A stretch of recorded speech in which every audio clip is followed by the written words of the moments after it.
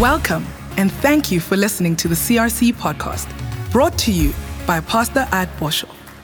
We believe that God is working across this platform to bring each and every believer revival throughout their entire lives. We hope you are inspired by this week's message. So let's read Habakkuk chapter 2, verse 1. The Bible says, I will stand my watch. That's your prayer closet, right? How's that going? Amen. What time have you been meeting with the Lord this last week? On the count of three, shout it out. 1, 2, 3, let's hear. Some of you are just saying, Say, I never showed up. That's okay. This week you're going to show up. And if you only woke up twice this week, this next week you are going to wake up 3 times, then 4 times. Then you're going to get addicted. You're not going to give up like those people who start out in gym at the start of the year and they sign a contract and they say, my New Year's resolution is I'm going to get myself into shape. And we all know, gym goers know that January, people are there out of guilt and they fall away by February. And then the gym is empty. March, April, May, June, July, August, September. Suddenly there's the great comeback because people want their beach body. And they do anything then to get that. And they get the best trainer. And I look at them run on the treadmill and I think, it's too late now, baby. It's too late. It's too late now. It's too late. So I don't want you to be like that in what we're talking about. Your relationship with God is not being advocated as something religious. It is something that is critical and crucial, much more than looking after your body. Although I have to say, if your body goes, you go, and the temple, the Holy Ghost can no longer express himself through you. So you want to look after your physical body, you want to look after your mind, but more than anything else, you want to look after your spirit man. So let's talk about this relationship and go deeper. Somebody say deeper. He says, I will stand my watch and I will set myself on the rampart. That is a watch station or a watchtower. And I have to be careful saying that, okay, for obvious reasons. And I will watch to see what the Lord says to me. Say it tonight, please. Come on, you need to get involved here because your relationship with God requires engagement. Put your hand on your heart like this and say, God wants to talk to me. Say it. Come on, I don't care if you are 16 years old or if you are 60 years old tonight.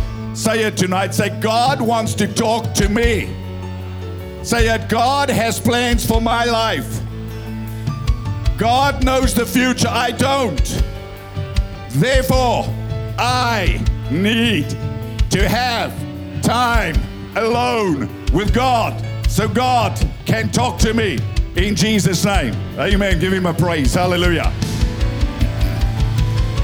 You know you want to date, and let me just tell you, your relationship with God's not a blind date, okay? It's not like you get conned and somebody says, hey, I've got a nice guy for you, and you get there and it's not anything you expected, okay? It's not a blind date. And it's not a social media date where the guy puts a great profile and you show up and it's not the same guy. God is God. But you want to build a relationship, you've got to show up. Come on, young person, you have to show up. You have to show up. Get yourself up and get yourself into the presence of God. That's what Habakkuk says. He says, I will stand my watch. Those of us that come from the army will remember that you had to stand guard. And this is really what he is saying. You have to stand your watch. You have to watch for 2 things. You have to watch for the plans of God, and you have to watch for the plots and the schemes of the enemy against you. Well, Satan hates you, and he's the destroyer. And he'll do everything in his power to derail you from your destiny and your assignment. So God will warn you before the attack, because to be forewarned is to be forearmed. That means you can neutralize the plans of the devil through prayer and through intercession. He says, when God talks to you, you have to journal. That's what Habakkuk says. He says, I will answer when I'm corrected. Then the Lord answered me and said, write the vision. What is he talking about? Not just the vision for your life, but you have to journal what God is saying to you. I cannot overemphasize the importance of journaling, of writing down your conversations with God, writing down what God is saying to you in your personal life. Because when the enemy attacks you or when opportunity comes along, You have to go back to your journal. What has God been saying to you consistently over a period of time? And that's what God says to the prophet. He says, write the vision and make it plain in the notebook. In those days, they wrote on stone. Thank God you didn't all bring a piece of stone to church. Amen. And think about that. You've got a notebook, a pen and a paper. Those days, it was a little bit more difficult. There was no paper. So he says, make it plain, that he may run who reads it. So your relationship with God will never leave you where God finds you. God's always going to take you forward and onward. God will always lead you into the greater things that He has for you. So when you have a living relationship with God, you will not become a stagnant, dry Christian. You will be a person full of vision. The Bible is very clear, where there's no vision, people perish. It says, for the vision is for an appointed time. We heard about that this morning, amen? But at the end, it shall speak. So God's plan for your life will come to pass. Oh, come on, man. No matter how many delays you have, how many derails you have, God will have the final say. And God's plan for your life, listen to me on television, will come to pass for your life. Because if God said it, it will be. No devil in hell can stop it. No devil in hell can curse it. If it's God's plan for your life, it shall come to pass. Because if God blessed you, you cannot be cursed. Come on, lift your hand tonight and say, I am blessed. Say it. Say it. Say, I'm appointed. Say it. Say, I'm anointed for great things in the name of Jesus Christ. Amen. And yes, you are. Hallelujah. Says, though it tarries, wait for it, because it will surely come to pass. Says, behold the proud, his soul is not upright in him. So in the context of people not having a relationship with God, God says those people are proud because they think they can live their lives without God. He says, but the just shall live by faith. What faith is he talking about? He's talking about the Rhema word that you should receive from God in your prayer closet. You live on the word of God. You don't live on your good ideas. You're not guided by other counsel. You are guided by God Himself. He says, woe who says to him, people that turn away from God and seek answers in other places. It may even be your offense. Woe to him who says, would awake to silent stone arise, it shall teach. Behold, it is overlaid with gold and silver, yet there is no breath in it. So literally, Habakkuk says, I will stand to see what the Lord will speak within me. So please get this, and we have to develop this. People want a sign to know that God is in control. Well, God gave that sign 2,000 years ago when He put His Son on the cross of Calvary. That sign stands. The sign you need, the statement you need that God loves you and God has an eternal future for you and a future in this world is the statement God made 2,000 years ago when He put the Lord Jesus Christ on the cross to die for you. And remember, just before Jesus went, He made a statement and He said, it's to your advantage that I go. For if I do not go, the Holy Spirit will not come. So Jesus had to go, so the Holy Spirit had to come, so the Holy Spirit could come to lead us and to guide us into the plans that God has for us. So when God talks to you, it's not going to be a thunderous voice. You know, I've heard God's voice audibly twice. Once was on Naval Hill.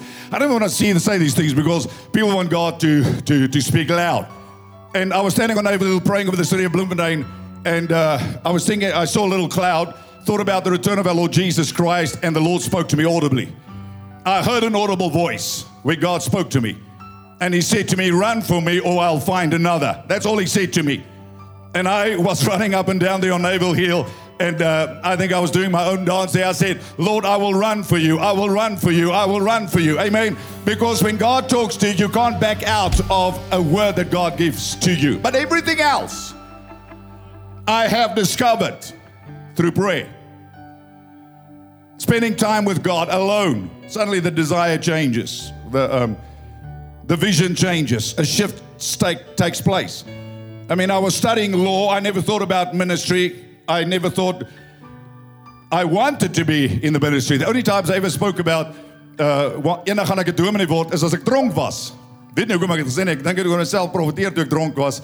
Maar elke keer as ek dronk was, het ek gesê, eendag gaan ek 'n dominee word. Want my pa het gestudeer om 'n dominee te word. Hy het nooit daai roeping beantwoord nie. Die eerste keer toe ek dit hoor, Toe gaan hy in bankwese. The first time I heard that, I thought, oh dear, that is on me. I think when I get to heaven one day it'll make sense, because God is a generational God. My father's mother had 7 daughters. My grandmother, obviously.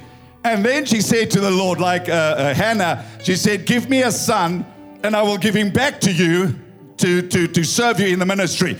So she had a son, and she told her son, and her son studied theology and then studied a BCom financial degree, etc. And don't mean disrespect towards my father, my earthly father who's now in heaven, but he never answered that call. And somehow I knew the vow my grandmother made is now coming on me. And that's why I always, whenever somebody said anything, kyk hoe maat, ek kon so skeef geloop het, dan het ek vir jou gesê, ek gaan 'n dominee word eendag, ek gaan 'n dominee word eendag. Then I got saved, and I got filled with the Holy Ghost, and I was set on fire by God, and there was no prophecy. As a matter of fact, when the prophets used to come to the churches in those days, they were small, so you could prophesy over everybody. They always prophesied around me. How do you think that made me feel? I was sitting like there with my prophesy me, notice me face. And everybody prophesied, said, my brother, I've got a word for you. My sister, I've got a word for you. My brother, I've got a word. And I would sit there right in the front. I was even the catcher. I was a singer. I was everywhere. I said, notice me. Then we had a presbytery team that came, 3 prophets from America, and they prophesied. You sat in a church and they gathered around you. Some of you will remember that. Great men of God when the prophetic ministry was authentic. And they prophesied over the whole church and forgot to prophesy over me. Everybody had a big prophecy like that. And I thought, is there not a prophecy for me? I never got a prophecy. But that didn't make me, initially I thought, hello, is the best left for last? Well, the last never got his prophecy. But that didn't disillusion me. That made me pressing more into God. That got me to pray more. And I thank God for it today. That man shall not live by bread alone, but by every word that proceeds from the mouth of God. That you are not designed by God to live on somebody else's revelation. You are not designed by God to be led by somebody else. You are designed by God to be led by Jesus Christ as your shepherd through the power and the wonderful Holy Spirit. Say amen and give the Lord a praise for the Holy Ghost. Come on. But I cannot tell you there was a day that the Lord struck me and said, you will go into the ministry. No. I was studying law, and as I was praying and journaling, the desire began to change in me. And I knew God called me for something else. And that desire, that feeling, that unction became overwhelming. Until the point that I was so persuaded that this was God's plan for my life that I began to cry out to God, and I said, God, if I cannot do this, I don't even want to exist. I don't want to live. It is, as God spoke more to me, I had to yield more. And as God spoke more to me, I had to yield more. As God spoke more to me, I had to yield more until I became a broken vessel. Until I said, Lord, not my will be done, but thy will be done. And I packed my bags with Narita, and we went to Lady Brain for 6 people to start a church with 6 people back in 1987 on a word of God, okay? An unction. There wasn't a crowd waiting. There wasn't a building. I just knew that I knew that I knew. You say, how, Pastor? Through spending time in the presence of Jesus. The more I spent time in the presence of Jesus, the more I knew, the stronger the feeling became, the stronger the knowing I became. And I'll tell this to every young person here today. You are 16 or 17, you're unclear about the future. God will give you the desires of your heart. But the Bible says, delight yourself in the Lord, and He will give you the desire of your heart. Meaning God will put His desire, His plan, His purpose in your life. Amen? That's why prayer is critical. Because this walk with God is a dialogue. There was no going to Lady Brand and I knew I'd ever return to Bloemfontein. There was never going to Bloemfontein, ever knowing we're going to have to start a church in Pretoria or anywhere in the world. All I knew was God said, go to Lady Brand. And that is the word of the Lord daily. Thy word is a lamp to my feet and a light to my path. Not only the Bible, but as you build your business, as you navigate through your life, as you decide who you have to marry, where you have to live, what church you should be planted in. All those decisions have to be led by the Holy Ghost. Because anything outside of the Holy Spirit is your decision. And that makes you proud. Because you have a guide and you refuse to be your own guide. This is our real disease. This is our critical disease. Your wife is not your guide. Your husband is not your guide. Your husband may be your priest, but he's not your savior. Your wife may be your intercessor, but she's not your savior. Amen. Your pastor may be your teacher and your equipper, but he's not your savior. You have one savior. His name is the Lord Jesus Christ. You have one mediator. His name is the Lord Jesus Christ. You have one person, one access to the Father. His name is the Lord Jesus Christ. And here's the deal. He loves you. He knows you by name. He knows you personally. And he wants to communicate to you personally. Like if you had 11 children, like my great-grandmother, they were 11. I don't even know how her mother knew all their names, because I'm struggling with all the grandkids, not really okay. I just call them Poopy. Chanel says, no. Okay, I stop. So when God talks to you, why is your prayer closet so important?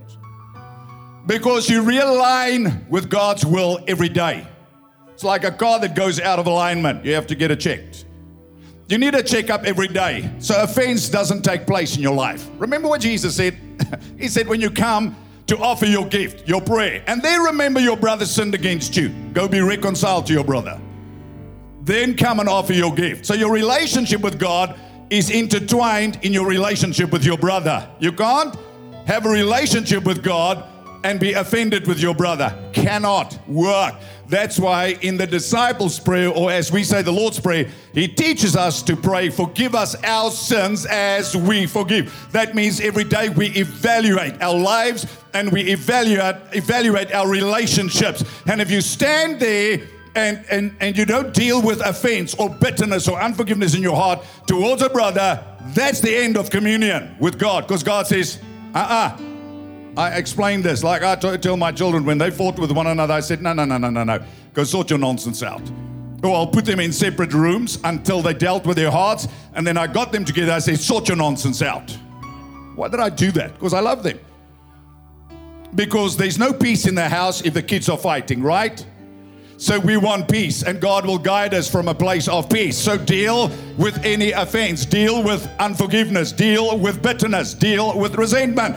Leave it at the altar so that you can be free and move on in your life with Christ. You'll be amazed how offense guides people into making bad decisions. That's why the Bible says in Proverbs 4:23, guard your heart more than anything else, for out of it flow the issues of life. The issues of life, there talks about the boundaries of your life. So if you get offended with somebody, it will hinder your walk with God more than anything else. Listen and let it sink in. Let it sink in. Amen. So when God talks, it's a still small voice. That's why when there are many voices talking to you, you have to separate yourself and get to the place where you can hear that voice again. So we know the story of Elijah. When Jezebel comes to him, for him, he has the greatest moment. He prays down fire from heaven. He challenges a nation to return to God. There's the greatest revival. The next day, he goes from the greatest high to the greatest low. He runs for his life to a valley of depression, to a valley of discouragement. He wants to give up on his destiny, and God revives his prophet. And how does God do this? He feeds him, he strengthens him. Then God says, go back to the mountaintop, go back to the place where you hear my voice. And he doesn't go there. He goes to the cave, a place of darkness. He goes to a place of depression. And still God comes to him, he says, get out of your cave, get out of your depression, get out of your resentment, get out of your shame, get out of your guilt, and stand back at the entrance of the cave so that I can talk to you again. So Elijah moves to the entrance of the cave, and the Bible says the Lord passes by in three things. A strong wind, God's not in the wind. An earthquake, God is not in the earthquake. You can put the scripture up, 1 Kings 19. After the earthquake, a fire, but the Lord was not in the fire. And after the fire, a still small voice. How many of you have heard that still small voice? Well, if you haven't, you're going to begin to hear that still small voice. And it's going to happen as you spend time in God's presence. He hears that familiar voice as he gets back into the presence of God. So it was when Elijah heard it that he wrapped his face in his mantle and went out and stood in the entrance of the cave. And suddenly a voice came to him and said to him, "What are you doing here?" Suddenly perspective returns, and Elijah, his sanity returns because he hears the voice that matters. There's a voice of confusion, a voice of intimidation, Jezebel, which is a spirit of intimidation. There's a voice of persecution, which is Jezebel, persecuting. There's a voice that of fear, Jezebel, I'm going to kill you tomorrow. So he's running away. He loses a sound mind. And the Bible says God has not given us a spirit of fear, but of power, of love, and a sound mind. Amen. Say hallelujah. So he hears a still small voice. John 10:27, Jesus said, "My sheep hear my voice." Now do this. Put your hand on your heart and say it. Say, "As God's sheep, I hear his voice." I know it's simple teaching this, but you need to hear this. Because Jesus went about teaching and preaching. So I need to preach it, but I have to teach you as well. I have to teach you how to connect with God. So you don't become dependent on somebody else's faith. Dependent on somebody else's revelation or excitement.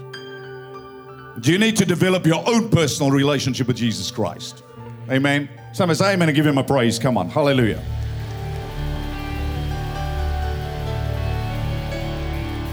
So you need to learn to discern his voice.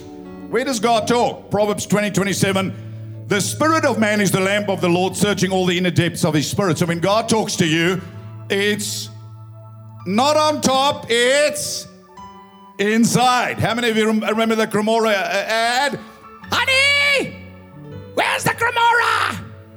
It's not inside, it's on top. Well, this is not on top. It's inside. And it's a still small voice. God's not a mind. God is a spirit. God's not going to talk to your mind. The devil will talk to your mind. The devil will confuse your mind. God wants to talk to your spirit. Therefore, you have to quieten yourself to hear the voice of the Lord in your spirit, because God lives in your spirit. 1 Corinthians 6 verse 17, the Bible says, "He that is joined to the Lord is one spirit." So God lives here. This is where God's going to talk to you. In Proverbs 20 or Romans 8 verse 14, the Bible says, "For as many as are led by prophecy, they are sons." For as many as are led by their ancestors. Now they're going to go all quiet on me, but that's fine. For as many as are led by the horoscope. For as many as are led by their friends. For as many as are led by their pastors. For as many as are led by, say it. For as many as are led by, how many are here tonight? How many are here tonight? What are the rest of you? How many are here tonight? That's you. Many means you can be counted. Many means individuals. As many as are led by the Spirit. Those who are led by the Spirit are sons of God. That word son, there's a distinction. It is huios, which means mature. You know, at one stage, a child has to walk by themselves. At one stage, a child has to brush their own teeth. At one stage, a child has to change their own, no, not change their own nappy, go to the toilet by themselves, feed themselves, etc., etc. Up to a point. Here's the problem, Paul says. You need, he speaks in Hebrews, he says, while you need real meat, you are still spiritual babies. You've never grown. You've never developed a relationship with God. That's why you live dependent on everybody else. That's why you live dependent on what people say about you. You live dependent upon other people's experiences. He says you are still a baby. You're a fat little baby. You're a 20-year-old baby, a 30-year-old baby, a 50-year-old baby. You are born again for 30 years, 40 years, 50 years, and you still are a spiritual baby. The only way you're going to grow up is if you spend time in the presence of God and you get to the place where you can discern the voice of God for yourself, And you can walk with God in a living and abiding relationship. Everything else is infant Christianity. So let me make this clear. Sunday is a celebration, and yes, we get motivated. The Bible says we have to exhort with all doctrine and long suffering. We build your faith, we edify you, all these kind of things. But Sunday is not your shot for the week. It's to boost you in your walk with God. Amen? No walk with God. Sunday, it's like people run, oh, last night was brilliant. Monday's like, then they go to home cell and it's like a little high, and then, yes, we need one another. But we need to walk with God personally. And it's something you have to consider in your own life without feeling guilty. How's your relationship with God? Because if you even live in a place of offense, it is evident that you have no relationship with God. You're carnal. That's what Paul says. Yes, you are carnal. You still live like babies. But if you walk in the Spirit, if you are led by the Spirit, you're above that. You're not controlled by sentiment, by emotion. And that is for mature people. That's for people that have developed themselves in the relationship with God. They are not swayed by every wind of doctrine. They are not fickle, and they are not swayed by emotions and sentiment. Their hearts are steadfast. Their feet are secured in the word of the Lord. They are sure-footed because of their relationship with God. And it has nothing to do with your age. It has everything to do with the time you spend with God. I mean, David was 17 years old. He had a great relationship with God. Jeremiah was 17 years old. He was called a prophet to the nations because he had a relationship with God. Samuel was under the age of 12 and he was called to be the high priest in the place of Eli. Think about that. That will mess with your mind because he had a relationship with God. He's under the age of 12 when God talks to him about judgment upon the house of Eli. He has a relationship with God because he grew up in the house of God. He grew up in the temple. He learned to discern the voice of God. He served the covenant of God. He was dedicated to the word of God. So your level of maturity has nothing to do with your biological age. It has everything to do with the time you spend in the word of God. The Bible says, as newborn babies, we should desire the sincere milk of the word that we may grow thereby. So your spiritual growth is dependent on your time spent in the presence of God and exercising the faith, walking out what God says to you, being a doer of God's word. Amen? I mean, a physical example is a 60-year-old in gym is not going to look better than a 20-year-old person in gym. Maybe if he trained for 40 years, yes. So it's got nothing to do with your biological age. It has everything to do with your dedication, the time you spend with God. And the more time you spend with Him, the more you're going to discern Him, the more you're going to discern His ways, the more you're going to be sensitive to the Holy Spirit, the more you're going to live sensitive not to grieve the Holy Spirit, not to quench the Holy Spirit, not to blaspheme against the Holy Spirit, because you are now led by the Spirit. You are walking in the Spirit. You are living in the Spirit. You are keeping connected to the Holy Spirit. Are you listening to me? So any conversation, you will know this is not God's. Doesn't sit right with me. Your friends say, let's stay home tonight. You say, no, I'm going to church. You can stay here, I'm going to church. That means God becomes, I'm saying again, the primary influence in your life. And if that's not the case, then somebody else has the primary influence in your life, and somebody else is your guide, the substitute of the Holy Ghost. That's a big statement, but it's real. As many as are led by the Spirit, they are sons of God. Then he says in verse 15, for we did not again, old covenant, receive the spirit of adoption, or receive the spirit of bondage again to fear, but the spirit of adoption whereby we cry, Abba, Father, our Father, relational. The Spirit Himself bearing witness with our spirit that we are sons of God. Thank you for being with us, our beautiful television audience. God's got great plans for you. Please get into your dialogue room with God. Get into your prayer room. Build your relationship with God. Read your Bible. Pray every day, and you will grow, and glow in Jesus' name. God bless you. Come on, give them a hand clap. Hallelujah. So, Philippians 2, verse 13, the Bible says, for it is God who works in you both to will and do his good pleasure. We don't just decide to do things. God works in us. Before you were born, God says to Jeremiah, I ordained you a prophet to the nations. Before you were born, God says, I ordained you to be a scientist. I ordained you to be a doctor. I ordained you to be a teacher. I ordained you. I made you. I designed you for great things. But you are going to discover your design and your designation through spending time with your Creator, the one who made you. So how is this going to work? What will determine the ultimate outcome of our lives? Number one, our willingness to connect with God through dialogue. I'll say it again, our willingness to connect with God through dialogue, to worship Him, to come to church, to go to home cell, to pray, to journal, to respect His word as final authority in our lives. Because if God doesn't have the final say, we are not going to go in the direction God has for us. Number two, what will determine the outcome of our lives? Our willingness to consecrate ourselves to God and His will. That's what Jesus taught us to pray. Thy kingdom come, thy will be done on earth as it is in heaven.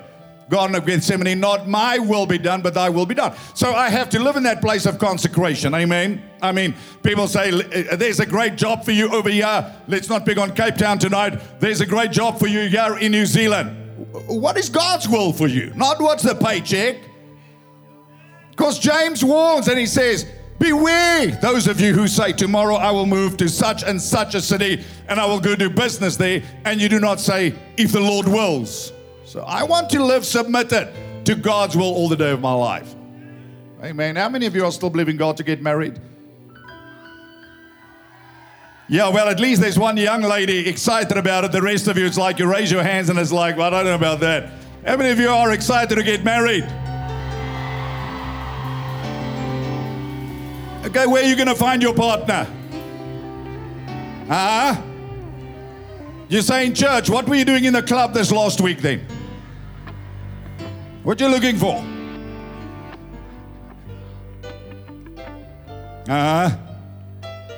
There was this place in Bloemfontein. Well, I was a lot in Bloemfontein. I don't want to say it, but it sounds like Barnabas, the guy that was that they exchanged Jesus for. Because I don't want to say something that I can get. But I think the place is closed. And a lot of young people would go hang out there. They'd hang out there and come to church on Sunday. And say, ba, ba, ba, ba, ba, ba, ba. And sometimes we went there. And Uncle Andre, my kids say Uncle Andre. Pastor Andre went there a lot of times. You know, and it's like, hey, my ma, dan gaan hy bierbottel vinnig weg. I'll never forget. I met a member once. And these things don't bother me. There's a guy I'm trying to reach in gym now. And he's a sinner. I like sinners, by the way, okay? They're not religious. They're not pretentious. They just are what they are. Jesus was a friend of sinners. So I'll never forget. I walk into this place and the guy sits with a beer bottle between his legs. And he's sitting in the car and I walk by and I stop and I want to talk to him. And a cigarette in his hand. Maar kyk hom aan. Nou, sit hier so. So obviously being kind, I stayed there for 30 minutes to see. No, I didn't. I spared him the embarrassment. I only stayed for a minute because I wanted to see. I said, it's okay, man. You're not going to smell like, beer's not going to take you to hell. And smoking is not going to take you to hell. It may smell like you've gone through hell, but it's not going to take you there, okay? So don't pollute your body. You be smart. Amen? Whatever we do for the glory of God. So if we're talking about living consecrated for God's will, how will you know what God's will is if you don't live consecrated? So where are you going to find your wife? Where are you going to find your husband? Where are you going to find your spouse? Let's clarify it. It got confused here. Because Canadians are confused. Woo!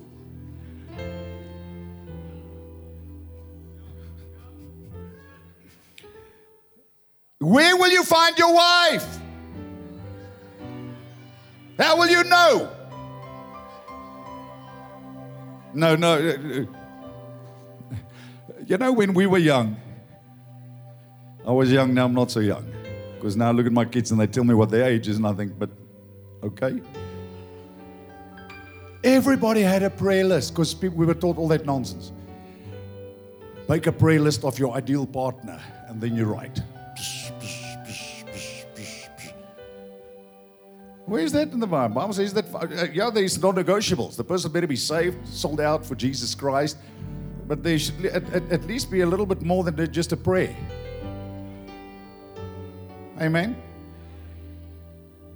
So the spiritual life, then the emotional connection. And especially girls struggle with this later on in life. When they're smart and sharp, which all girls are, by the way. And they marry a guy wat net praat oor rugby, braaivleis, okay, en cricket. Nader sit hy meisie en dink, I never raised my daughters like this. And I told these two men that married my daughters, I thank God for them, the greatest two son-in-laws you could ask for. But I told them, you're marrying smart girls, intelligent girls, free girls. And I've told them they're not inferior to men. They're free. They'll express themselves. They're not going to be barefoot, pregnant, and in the kitchen. They are your partners. They are not your subservients, etc., etc. You need to intellectually stimulate them as well. You're not just going to kiss them, because a lot of guys want to kiss because they can't have conversation. You want to talk, and the brother goes there like a fish, a goldfish, like. It's like, what are you doing? Just push him at bay. Say, hey, let's just talk. Let's see what's between those ears of yours. Because when girls get to 35, now they see life differently.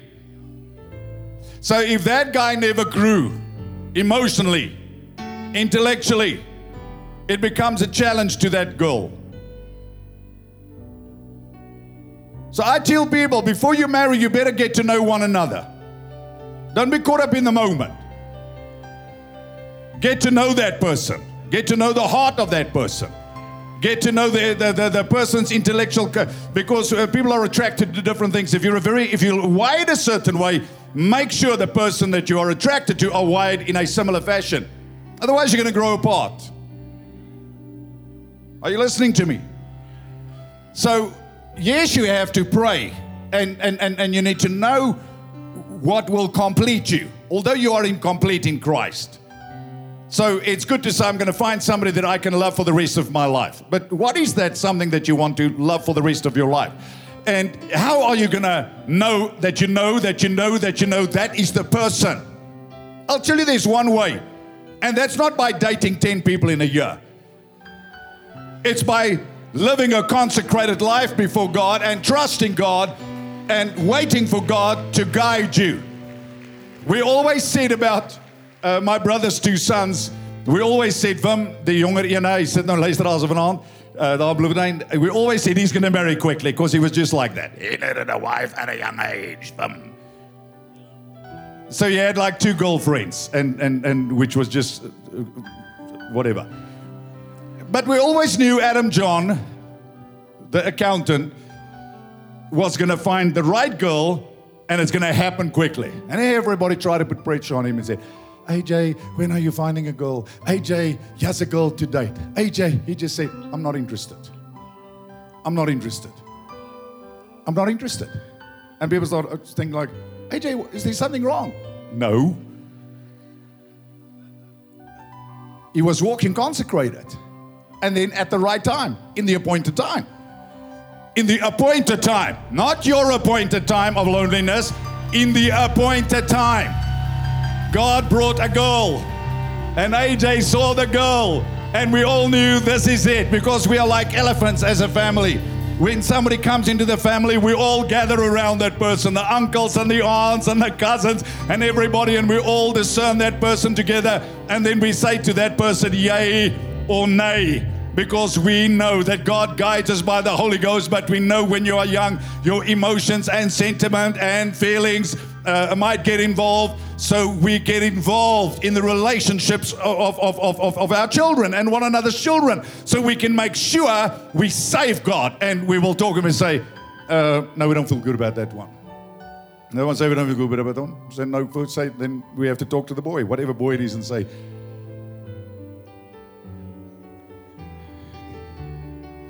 is not right.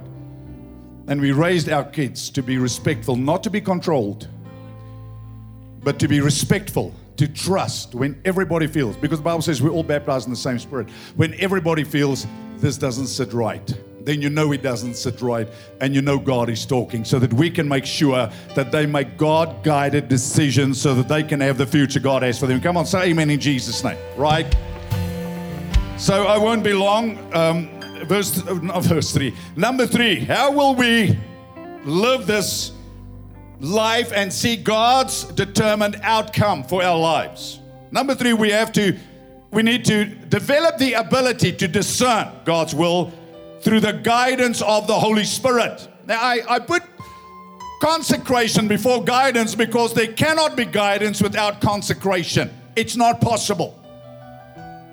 That's why the Bible says we present our bodies a living sacrifice. We live a life consecrated. Now, listen to me, my young friend. This is not a heavy review I'm putting upon you. This is the way you will navigate through life successfully, giving God preeminence. And God knows best for you. God will give you the best spouse. God will lead you into the best job. God will lead you through the fire. God will lead you through the valley. God will sustain you. God will keep you. If it's God's will for you, God will bring you to your destination on time. Number 4, submission to godly counsel. I just spoke about that in our family context. Even when we got married, Narette and me, I went to my pastor. And I come out of the shepherding movement where the pastors were almost like they were the voice of God in your life. So we went to the pastor. I went to the pastor and I said, I saw this girl and I feel this, etc. And I said, what do you think? He says, oh, I know she's right. I said, okay. Then I went to her dad and he sat there, Sid Gibbons, and he sat and he said, because I was earning 700 Rand a month. There wasn't much to marry because I had nothing. I had passion and fire, but like young people, they delay certain things, get themselves in trouble for financial reasons. No. I asked him, and I still was after a prayer meeting, and I thought, I'm going to catch him after a prayer meeting because then he's going to be spiritual. And it would be easy. And it wasn't, he said. How are you going to look after my daughter? I said, well, God's going to provide. He said, don't give me this God thing. I said, you're the head intercessor. What do you mean, don't give me this God thing? You're the man of faith. He said, don't give me this God thing. You have to pay bills. How are you going to pay the bills? When these men, when they came to see me, to ask me for the hand of my daughters, listen, it was an interrogation like you cannot believe, an investigation. I hired 50 PIs to investigate their past, everything about them. No, that's just a joke. But I asked them every uncomfortable question. Like, did you ever kiss a girl?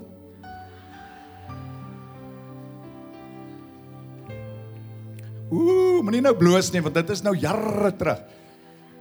I'd say, you're marrying my daughters, I raised them pure. How pure are you?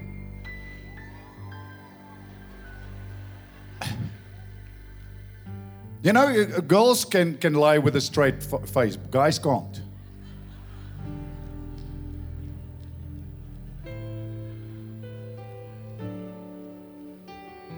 I said, what have you been exposed to? Niks, pastoor. Dis ek pastoor. Niks, pastoor. Niks. Ek sê, wat? Niks.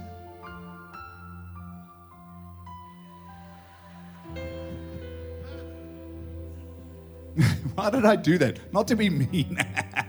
Not to be mean, but to know their past so I could prepare them for my daughter. Because no matter what their past was, if there was forgiveness and they received Christ, that's under the blood. But as a man, as a father, not just as a spiritual man, but as a man that comes out of the world, I know that if you have a worldly past, there are things you have to deal with, that you have to address. All those things will show up in your Christ life. So not just Shabbat Shabbat. I said there's no Shabbat Shabbat. Yeah, there's no prayer. We're not having a prayer meeting. We're having an interview. You're not telling me the Lord nothing. I'm now the Lord. I'm the Lord at Boshoff. This is my house because He's Lord of Lords. I'm Lord of this little place. Now you'll give account to me because you're going to take my daughter that I raised and paid money for, and you are going to come and take her away from me, and then you're going to make her pregnant. And you're going to feel like the hero.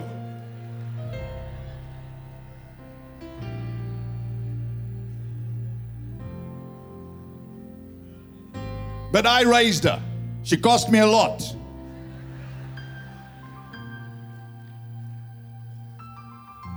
Hoor hierso, waar's my labolla? Julle het nog nie julle kinders se labolla betaal nie. Daai ding, julle. Ja. Jy en Kobus, nie een van julle het nog labolla betaal nie. Ons is in Afrika. Ek wag nog.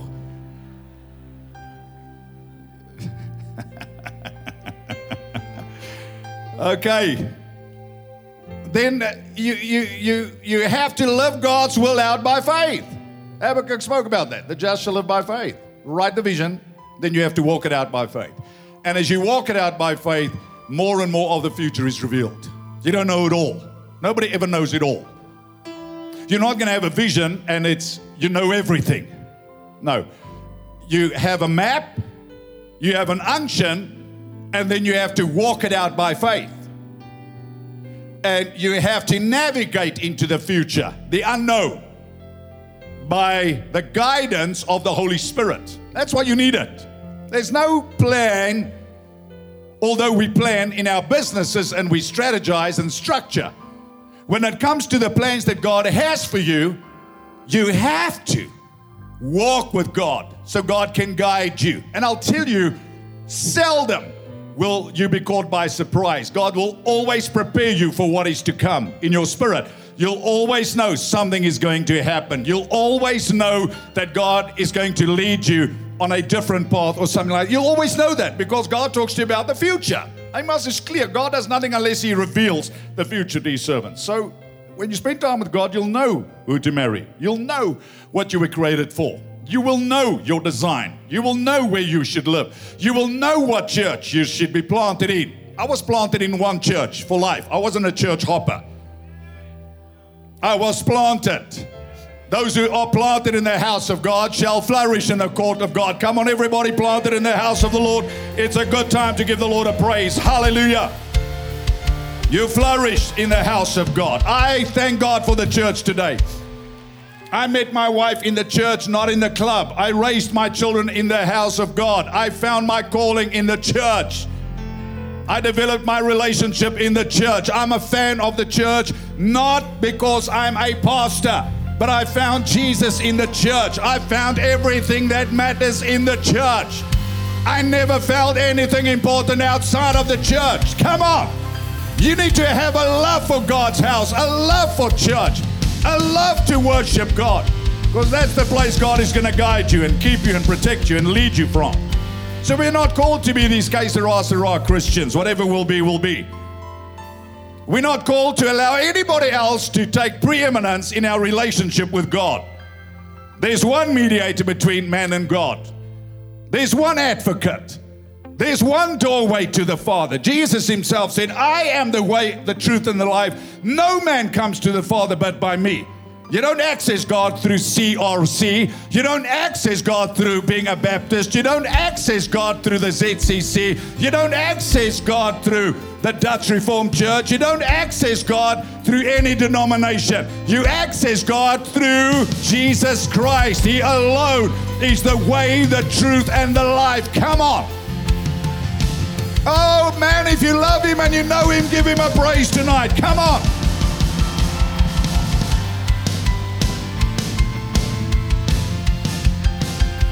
So our church is our tribe, it's our family, it's our identity as people, as a family. Like the Pretorius family, the Labua family, CRC family. But all the families have one Father. All the families have one Savior. All the families have one guide. His name is Jesus. I said his name is Jesus. And no other name should ever be elevated above the name of Jesus. No man of God should be spoken more of than Jesus Christ. Jesus alone is to be lifted up and magnified above every other name. We merely show the way. Apostles, prophets, evangelists, pastors, teachers. We are not the way. We point you to the way. We point you to the source. We show you the way. We are not the way. No man of God died for you. No man of God is God's voice to you. Say amen. Now, that doesn't mean we don't need to be in a church. The Bible's very clear in Ephesians 4, 11 and 12, and the Bible says we have to honor the gifts God gave us. But we do not elevate them to a place that is above Jesus Christ. They are there to teach us and equip us.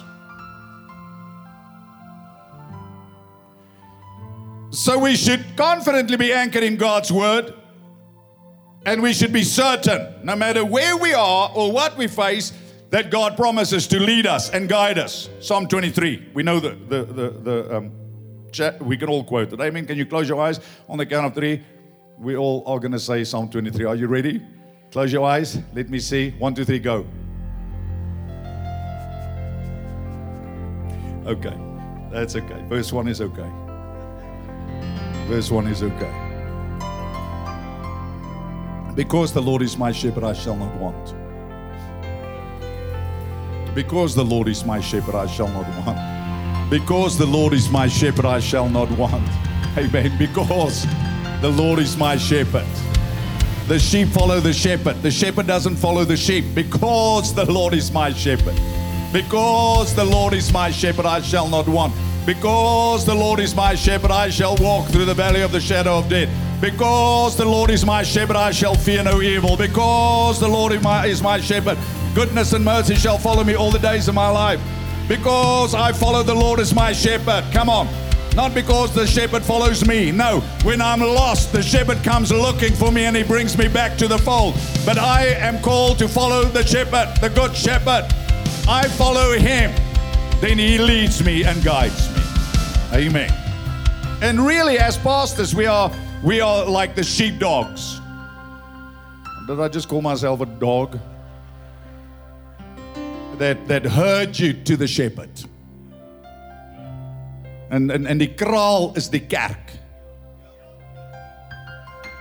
Our job is not to bite you. That's the job of the wolves. The slanderers, the accusers, the haters. The sheepdog herd the sheep to the shepherd. Herd them to the fold that is the local church, so that the good shepherd, Jesus Christ, can lead them and guide them. Amen. So Habakkuk, again in the Message Bible, I want to say this, is very clear that we are never to seek advice outside of God's guidance. No medium, no familiar spirit, no communication to the dead, with the dead, no communication with dead idols, a rope, a stone, a bone. We are never to consult these things, ever. The Bible is clear that it's an abomination, and those who consult those mediums will put themselves outside of God's blessing. So Habakkuk 2 verse 18 to 19 in the Message, when he's talking about God's guidance, he says, what's the use of a carved God so skillfully carved by its sculptor? I mean, people worship things that are created by people. Put this around your neck and you're going to be blessed. Sit die eysterhoef buite jou huis en jy gaan geseën wees. Asseblief man. Wat's 'n nonsens. Dra 'n pen in jou 'n penny in die ou dae. 'n Penny in jou skoen en jy gaan geseën wees. Wat's 'n twak? O dan Bessie kan die blare lees van die tee. Lekker dan Bessie man. Jy's lyk my 'n bitter Bessie, deurmekaar Bessie. Maar jy lei ons nie. He says, what sense does it make to be a pious and God maker who makes gods that can't even talk? People go sacrifice things annually to gods that cannot talk back. They cut themselves even today. They slaughter animals to get God's attention today. There is no more sacrifice. The Lamb of God has been slain. Come on. The way into the Holy of Holies has been obtained. The blood of Jesus Christ, come on, that has given you free access into the throne room of God. There remains no other sacrifice. The gateway to heaven has been opened. All you have to do is access it. Father, in Jesus' name, and you have your Father's attention. Hallelujah. Come on, give him a praise. Saying to a stick or a wake up. I love God's tone when God talks. He mocks those idols, or he says to a dumb idol, a dumb stone, get up. Can they teach you anything about anything? There's nothing to them but surface. There's nothing on the inside. Leviticus 19 verse 4, the Bible says, do not turn to idols, nor make for yourself molded gods. He says, I'm the Lord your God. Verse 31. And that's the challenge for people that open themselves to familiar spirits. He says, give no regard to mediums and familiar spirits. Do not seek after them to be defiled by them. I am the Lord your God. So when you're saved, you pray to one person. That's God your Father. In the name of the Lord Jesus Christ and by the guidance of the Holy Spirit. You talk to nobody else. No one. Hear me carefully, this is Bible, not culture. So I have got ancestors in heaven as well. And my ou grootjies daar, my ouma's daar, my oer-grootjies daar. So I don't talk to them. So I honor them, but I don't talk to them. Say amen. They sit in the grandstand of heaven, my brother being there, he knows what I'm doing tonight, but I was very clear about that, cheering me on. But he cannot talk to me. He cannot communicate to me. He cannot. He cannot. I've had a vision of him in heaven. I've had a vision of my Father in heaven. Especially my father, I needed that. God woke me up again, what time? 2 o'clock in the morning. Sat in the lounge. God spoke to me because I was concerned about him. His salvation, although I led him to the Lord, etc., I was still unsure. And then God gave me a vision of him in the presence of Jesus. That settled me. But I didn't have this chat with him. Say, Dad, how's it up there? I don't really know what to do. Yeah, here's some money and here's some food and here's some...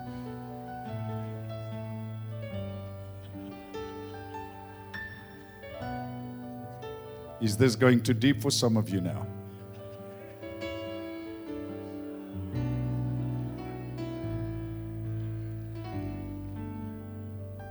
Well, you decide who's your God. But I don't think you're going to do the Jesus thing and follow. There's one way. There's not two ways. There's one mediator. One.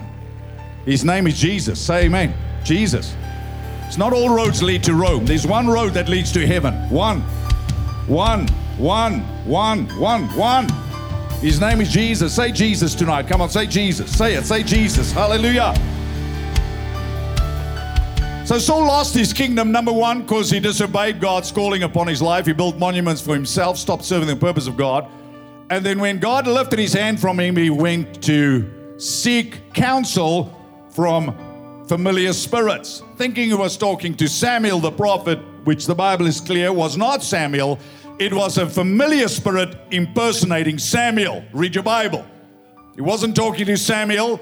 It was a demon spirit that manifested to Saul as Samuel and who spoke to him. And God's judgment came upon him because he refused to talk to God. He refused to repent and he sought counsel from familiar spirit. So 1 Chronicles 10 verse 13, the Bible says, so Saul died for his unfaithfulness which he had committed against the Lord, because he did not keep the word of the Lord, and also because he consulted a medium for guidance. But he did not inquire of the Lord, therefore God killed him. Now thank God it's a new covenant. He's not going to kill you, but he's going to tell you that you're not going to go to heaven without Jesus Christ. Your good works won't get you there. Your tradition will not get you there. Your ancestors will not get you there. Your sacrifices, your rituals will not get you there. There's one way to heaven. His name is Jesus Christ. There's no other way that you're going to get to heaven. So God desires to reveal His future. Jeremiah 29:11, I know the thoughts I think toward you, thoughts of peace and not of evil, to give you a future. No, Jeremiah 33 verse 3, call to me and I will answer you, and I will show you great and mighty things that you do not know. 1 Corinthians 2 verse 9 and 10 and 11, the Bible says, eye has not seen nor ear heard, neither have entered into the heart of man the things God has prepared for those who love Him, but God has revealed them to us by His Spirit. As many as are led by the Spirit, they are sons of God. So God, your Father, wants to guide you, whoever you are, into His detailed plan for your life. And God's plan for your life is much better than your plan for your life. You have to accept that. That's why we spoke about developing a relationship with God. The first thing that is going to happen is you are going to get to know the Father. And once you know the Father, you will learn to trust the Father. You will believe that the Father's will is better than your will. And consecration will not be gritting your teeth. It will be an outflow of the love you have for God, because you will love God back when you receive the love that God has for you. You receive the greatest power in the earth when you spend time in the presence of Jesus. So God loves you into submission. He doesn't beat you into submission. So people that don't trust God with the future are people that don't know God. They have no relationship with God. So they seek other means to get ahead in life. And it's not worth it. You have a heavenly daddy. No sugar daddy. Say amen. All the young people. Sugar daddy. I mean, some girls, and I don't judge them, understand circumstances, etc., but you rather want to be in the will of God and wear the same clothes for 3 years, and God prepares your future, than have 3 sugar daddies that you string along to have cell phones and fashion and all this nonsense. You will lose your soul in the process. It's absolutely not worth it. You live a consecrated life. You live a life of sacrifice. God sees it. God will bless you. God will keep you. Our rugby captain is a good example of that, right?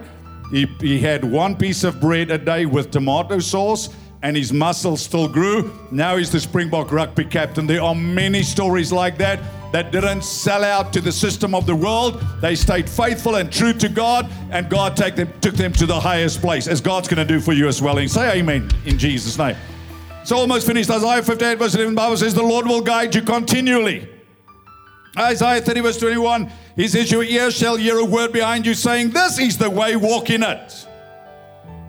Isaiah 48 verse 17, thus says the Lord your Redeemer, the Holy One of Israel, I am the Lord your God, who teaches you to profit, who leads you by the way you should go. And finally, Psalm 32 verse 8 to 9, He says, I hear the Lord saying, I will stay close to you.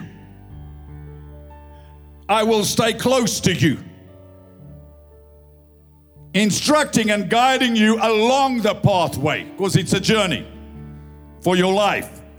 I will advise you along the way and lead you forth with my eyes as your guide.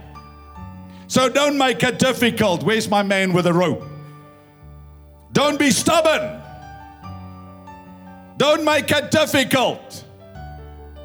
Don't be stubborn when I take you where you've not been before. So faith requires that you trust God and that you're connected to God. Okay, this rope is a bit long, so because we actually live intertwined with God, but it's just to illustrate something. Now I don't want to pull you, but and break my shoulder here. Okay, so just stand there. So He's your guide, right? Your connection is with God through Jesus Christ. And the Holy Spirit now wants to lead you as what? Your guide. So you want to summit Mount Everest. You want to get there and you've never been there. What do you need? A guide. You want to cross an ocean. You need a guide. You want to go anywhere that you've not been. You want a guide. So God, He wants to lead you into the deep unknown. Following Jesus is not to sit and soak. Following Jesus is the greatest adventure you will ever undertake. Every year, God wants to lead and guide you further. So really what that psalm says is, I don't pull back when I pull, not, he says, don't be like this where I have to tug you along, tug you to church, tug you to pray. He said, I'm not going to do that. I'm not in a tug of war with you. I want to tug you along. I'm not going to kick you out of bed. I'm not going to pull you, force you. God doesn't do that. He loves you. And he says, here I am. I've gone through everything in this life that you will ever go through. I know how to secure you. I know how to sustain you. I know how to deliver you. I know how to walk you through your pain. I know how to walk you through that valley. But you have to follow me as your guide. You have to stay connected. Don't abandon the connection. Don't go your own way. Don't be stubborn like a mule. Be the racehorse that God destined you to be. Be the thoroughbred that God created you to be. Stay connected with the King of Kings and the Lord of Lords. Stay close to the Lord of Lords. He's waiting for you. He has reached out to you. He has sent the Holy Ghost to be your guide. To be your guide. But you can stay like that, and God is wanting to move, and you stubbornly shut your heart to the promptings of the Holy Spirit. And the result of that is a life of barrenness and emotional torment, because you disconnect from the source of life. He's your guide. He's your teacher. He's your helper. He's your strengthener. He's the friend that sticks closer than a brother. That is the most important relationship you can cultivate, your relationship with God. And we don't want to hear this, especially young people, because we're caught up in a world where 10 voices are talking to us at the same time. You're working on your computer, you're scrolling through your emails, your WhatsApps, your mind is busy all the time.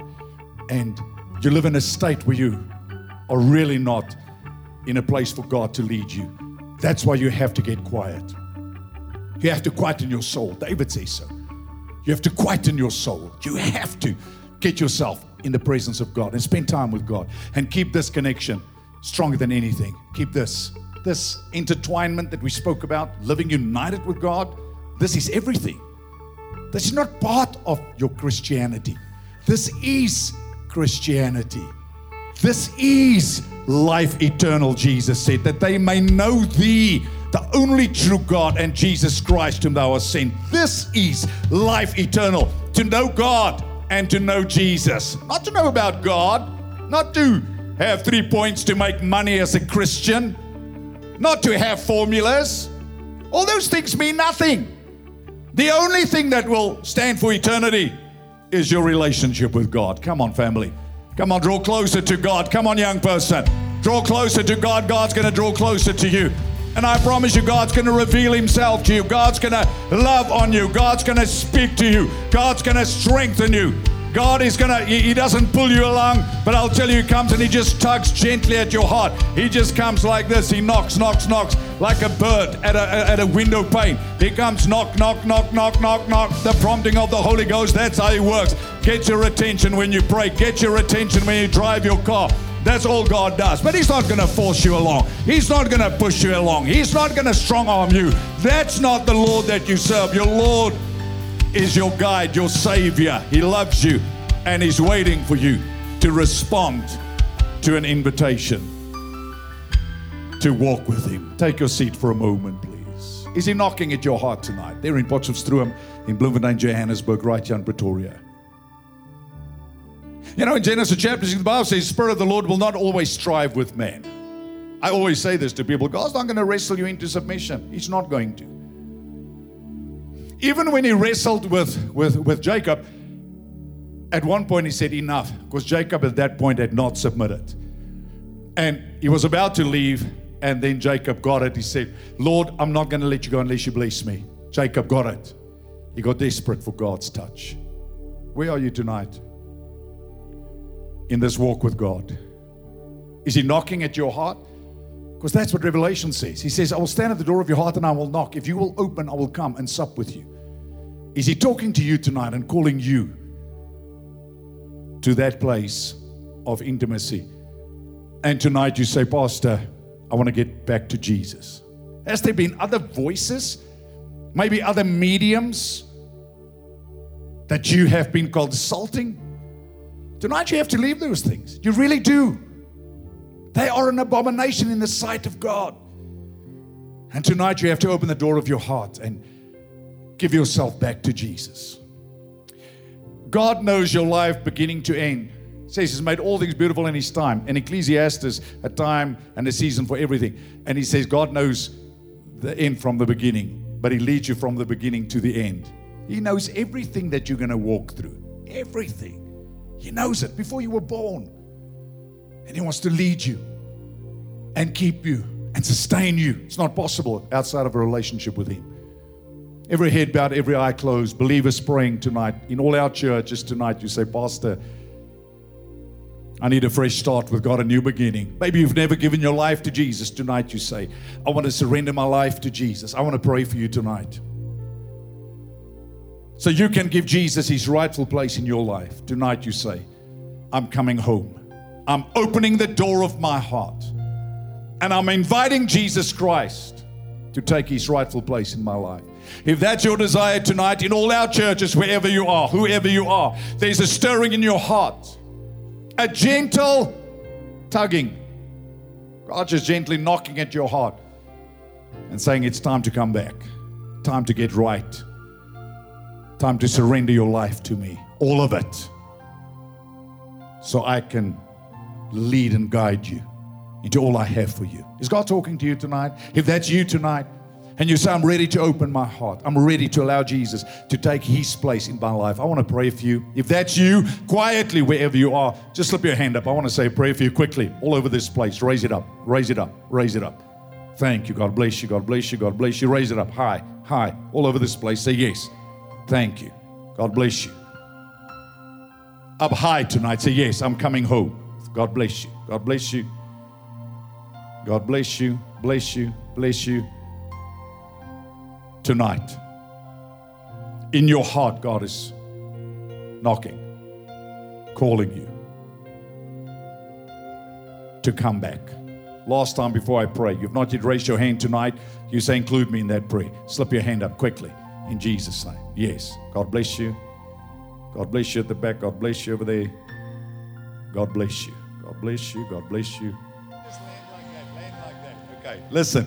Listen, if you've walked with God for a long time, the cross is always there. Okay. I have been a Christian. I was saved long before you were even memories, most of you, on the 14th of November 1982. That's a long time ago. Right? Hello? 14th of November 1982. That's 41 years this year that I've been saved. And still today, I have to pray. Your will be done. Still today. Still, I have to pray that prayer. As long as you live, you have to pray that prayer. That's why it's in the disciples' prayer. You call it the Lord's Prayer. It's not the Lord's Prayer because the Lord Jesus didn't have to pray that prayer. He lived that prayer. We have to pray that prayer. So it's really more the disciples' prayer. Our Father who art in heaven, relationship. Hallowed be thy name. Worship, glory. Enter his gates with thanksgiving. Thy kingdom come, thy will be done. Before anything else, before you even pray, give us our daily bread. When he talks about daily bread, he's not just talking about money. He's talking about your career. He's talking about your destiny. He's talking about your position. He's talking about your place. He's talking about your city. He's talking about commerce. He's talking about being an engineer, a doctor, everything. Give us our daily bread. It's not just give us our daily bread. Put bread on my table. That's much deeper. But it cannot operate if you don't first pray. Thy kingdom come. Thy will be done. As it is in heaven, as you predestined it in heaven before I was born. If I'm not there, in that place of consecration, the rest of the prayer doesn't work. Because give us our daily bread means what? Just bread on the table? No. It's got to do with your job, your career, your relationships. It's got to do with everything. Where you live, where you work. I think one of the things that, there are two things that take people out of God's will more than anything else. Wrong relationship and wrong, can I say commercial decision? Job decisions. Those two things take people out of God's will more than anything else. They want to go live in a place where the weather is nice. Well, God didn't create you for nice weather. He created you for kingdom purpose. Listen to me. Listen. Julle kan van my nou kyk met daai kyk asof ek nou Frans praat, maar jy moet nou luister wat ek vir jou sê. Because above everything is God's purpose. So if God meant for you to reach people in Potchefstroom, you need to exercise your faith to get a job in Potchefstroom, because faith is creative to stay in God's will. Because in Potchefstroom, God placed you to reach people for His kingdom. Therefore, the decision becomes critical if you just make a decision to say, I am moving to Timbuktu. And you don't say, if the Lord wills. And if you say, if the Lord wills, you better make sure that the journal is there to prove if the Lord wills. Because God positions you. Hear me very clearly today. I think most people struggle because they're not living in the perfect will of God. Because they say, thy will be done, and they do in any case what they want to do. Because they don't put kingdom purpose above everything else. Thy kingdom, seek first the kingdom of God and His righteousness, and all these things will be added unto you. Not give me my daily bread is first.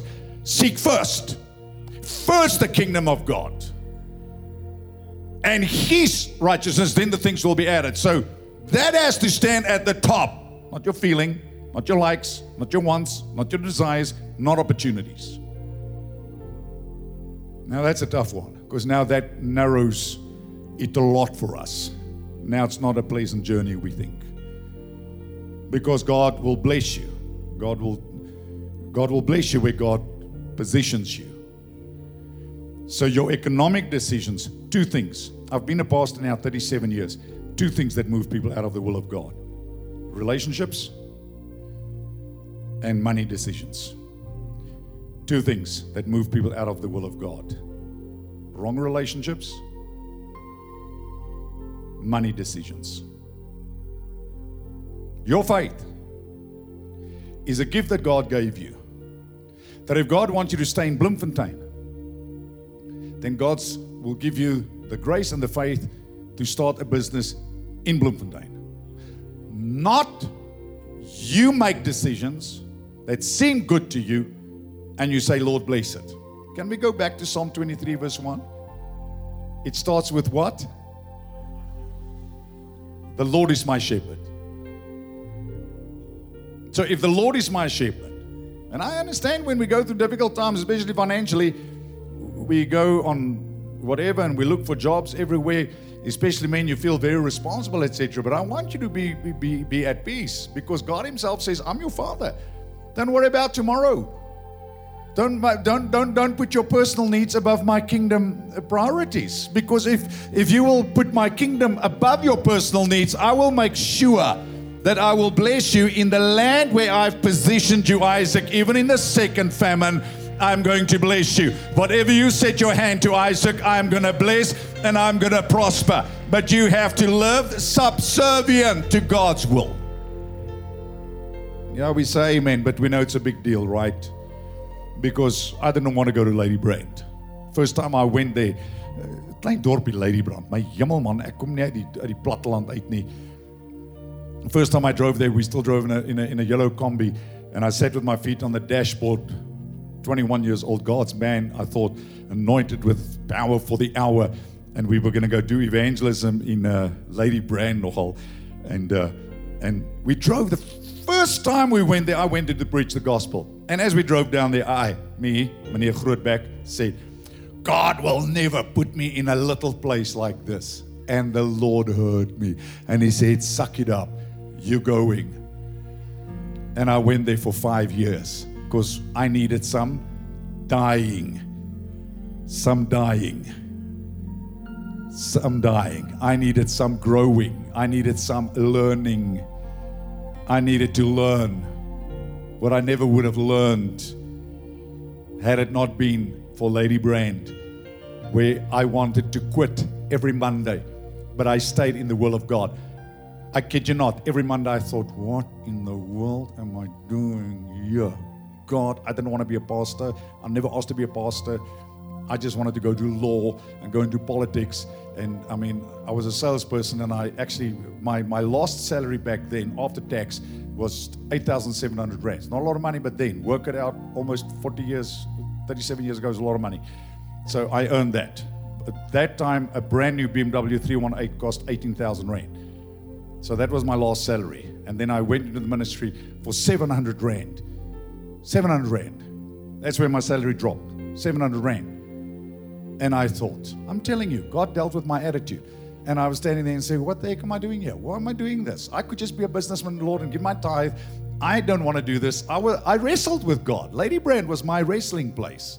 Every Monday, and then I would go walk in the mountain for hours. There was a lane I walked in, and die bosduif het gekoer, is die waarheid. And I found my peace, my sanity. Every Monday, Gerrit, jy kom van gemaak so. Gerrit kom saam met my. He was one of my first treasurers in the church, in Lady Brand. Amen. Love you, man. He's still with us all the way from Lady Brand. Gerrit. So he knows the journey. He was there when we dug the foundations with our hands. When there was no money. Ek het die dag al gemix. Ek het geleer om bakstene te lê. Ek het geleer wat 'n plumline is. Ek het geleer om 'n krywaar te stoot. I cut my teeth on a building site, not in a fancy building like this. A block and a tackle. Het ons die pale opgetrek. Dis waar ek geskool is. Nie fancy en grand nie. Niks. Op my knieë. And the only thing that kept me was that Monday I took my dogs, because I love animals. And I would go into the mountain and walk with him.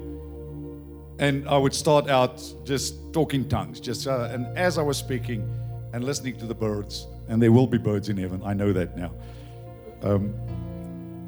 God's peace would return to me. And then I would know that I know that I know. Monday I preach my heart out. Reality, there's 13 people. Sunday I preach my heart out. 13 people. And then, hier sit ek weer in my hart. Ag nee, my hemel tog. Wat doen ek hier? So hierdie is 'n mors van tyd. Want ek het op 'n Vrydag aand en Saterdag aand in Bloemfontein meer mense na die Here toe gelei. Every Friday night I was a street evangelist, led 60, 70 people to the Lord every weekend, personally. I thought, what am I doing here? God was busy mentoring me. Then the church grew. It doesn't sound like a lot. In 6 months to 33 people. And then 23 left. 23, that December. And the one person that financed the ministry, Dennis was his name. Hy het nog so grys geel baard gehad van die rook. Hy het lekker pyp en dit gerook. But what a great man from Pietermaritzburg. He said, Pastor, I know I'm keeping the church alive with my finances, but all my family's in Pietermaritzburg, and I really want to go and be with my children. He said, but I know you need me.